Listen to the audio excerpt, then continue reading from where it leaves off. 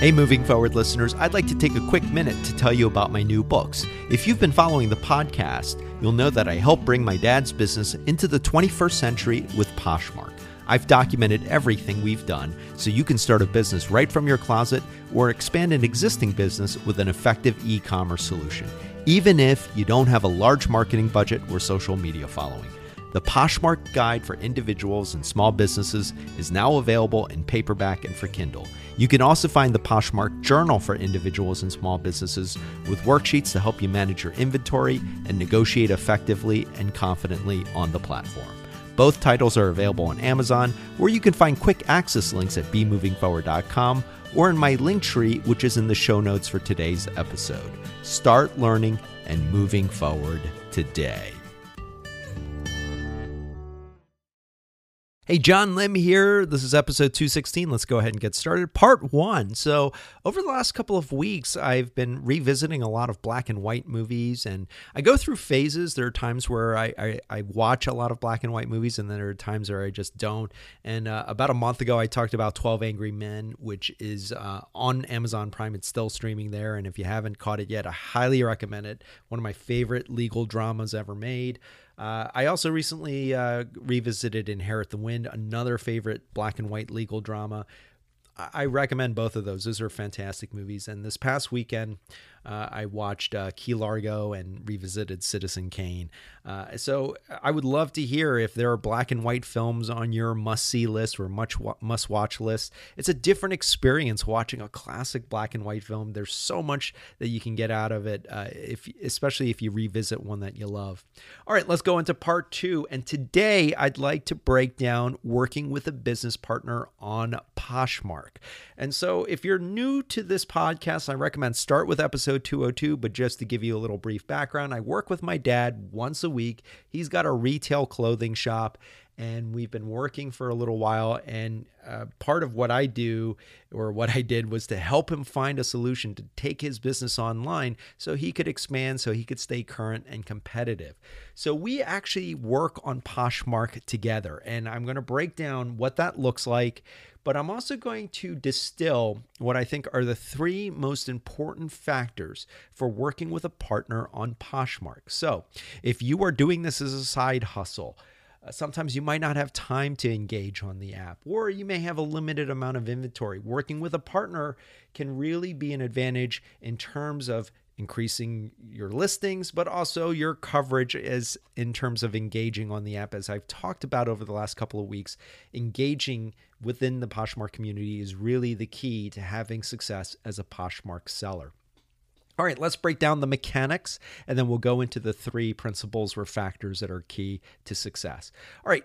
It's just both of you download the app, one of you sets up the store, and we covered the setup in the earlier episode, so I do recommend check those out.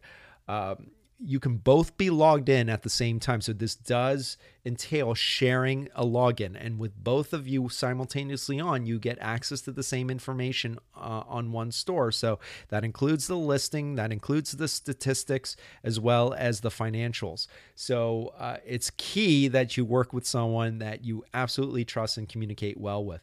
And speaking of which, let's break down those 3 factors. Number 1 is communication. And I want to illustrate what it looks like when I work with my dad, because I only actually work with him in person once a week. I go up to his shop on Wednesdays. He's about an hour and a half away from me.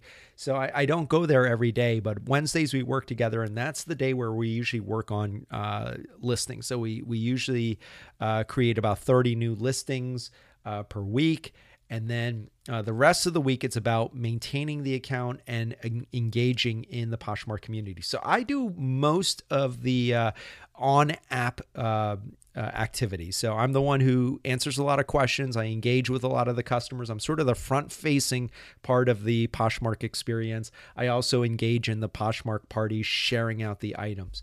My dad, however, is the expert on his particular inventory and listings. These are his clothes. He's the expert in the clothing business, not me. So when I get a lot of questions that I don't know the answer to, I text him or call him and get the answer so that I can provide a really informative answer.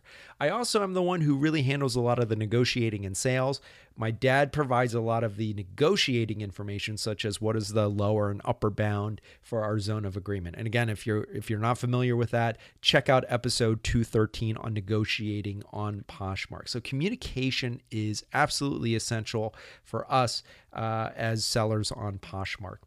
The next important factor is dividing responsibilities. So as I mentioned, I do a lot of the on-app activities. I engage with the customers. I also help facilitate sales.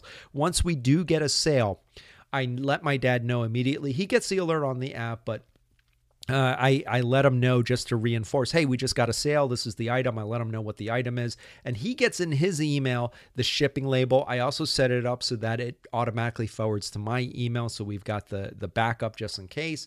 But he is the one who's really handling the operations management end of things. And he loves this. He actually enjoys getting the actual garment, packing it and preparing it, and then once a day he goes to the post office to take the orders to ship out. So he handles a lot of the actual supply chain and operations management side of things, whereas I'm handling more of the facilitating the sales and the activities on the app. So key important factor is dividing those responsibilities between you and your business partner. And obviously underlying all of this, as I mentioned before, is trust. I mean, communication, dividing responsibilities, trust has to be there, completely there between you and your business partner so that you can make this work. Obviously, because you have access to the same financial information. So what I recommend, and your homework for this week, is if you are running a Poshmark store and you're thinking about working with a business partner, sit down with that person and really, really have those conversations. Map out what the communication strategy looks like. Is it going to be text? Is it going to be phone calls? How accessible will you both be? How are you going to split up the inventory or merge your inventory? And then obviously the financial arrangements, is it going to be 50-50 or is it going to be some other arrangement? Divide those responsibilities. What does that look like? One arrangement is what my dad and I do, where one person is really working the app. The other person is actually doing the actual physical packing and shipping. Or it could look some other way. Maybe you're both doing 50-50 of each, but map out what that looks like and obviously have those trust conversations. I mean, this is something that because you're dealing with sales, you're dealing with financials, you got to work with someone you absolutely trust.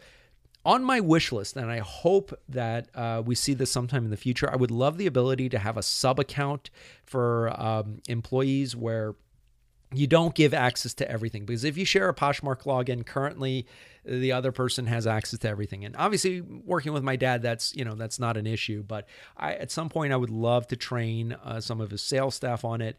And that's actually a feature that Shopify has that I really liked, was the ability to create employee accounts with access to just certain features and not everything. But maybe we'll see that in the future. But again, your homework for this week is, if you're thinking of working with a partner, really break down what does it look like, communication strategies, your responsibilities, and of course, have the conversations related to trust.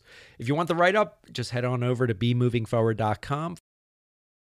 All right, let's go to part 3. A book that I highly recommend that I just finished about a week ago, The Library Book by Susan Orlean. I'd seen this book trending for a while, and a lot of people have been raving about it. I didn't really know what it was. I didn't know if it was a novel or if it was a nonfiction book, but actually it's a really interesting historical perspective on really two things.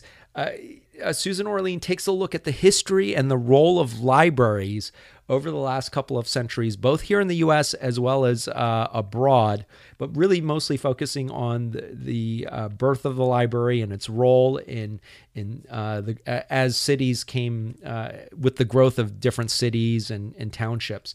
The other event that Susan Orlean looks at is an event that occurred on April 28, 1986, which was a massive fire that nearly destroyed the Los Angeles Public Library, one of the largest and most robust collections in the country, if not the world. And she also takes a look at the person who was suspected of actually arson in that particular incident. And it's interesting, I grew up a kid of the 80s, but I do not remember this event at all. And Susan Orlean actually addresses that, and that's because Chernobyl actually happened 2 days before. So that I do remember. That was all over the news, all over the headlines. But it's interesting that this event that otherwise would have probably gotten a lot more coverage, and obviously was very devastating and had a huge impact on the people living in and around Los Angeles. Excellently written. It just sucks you right in. And as a bibliophile, as someone who loves libraries, I absolutely love this book, so I highly recommend it. I'll be back next week with a new book. If you want to follow me on social, it's at Be Moving Forward. Have a great week, and remember, always be moving forward.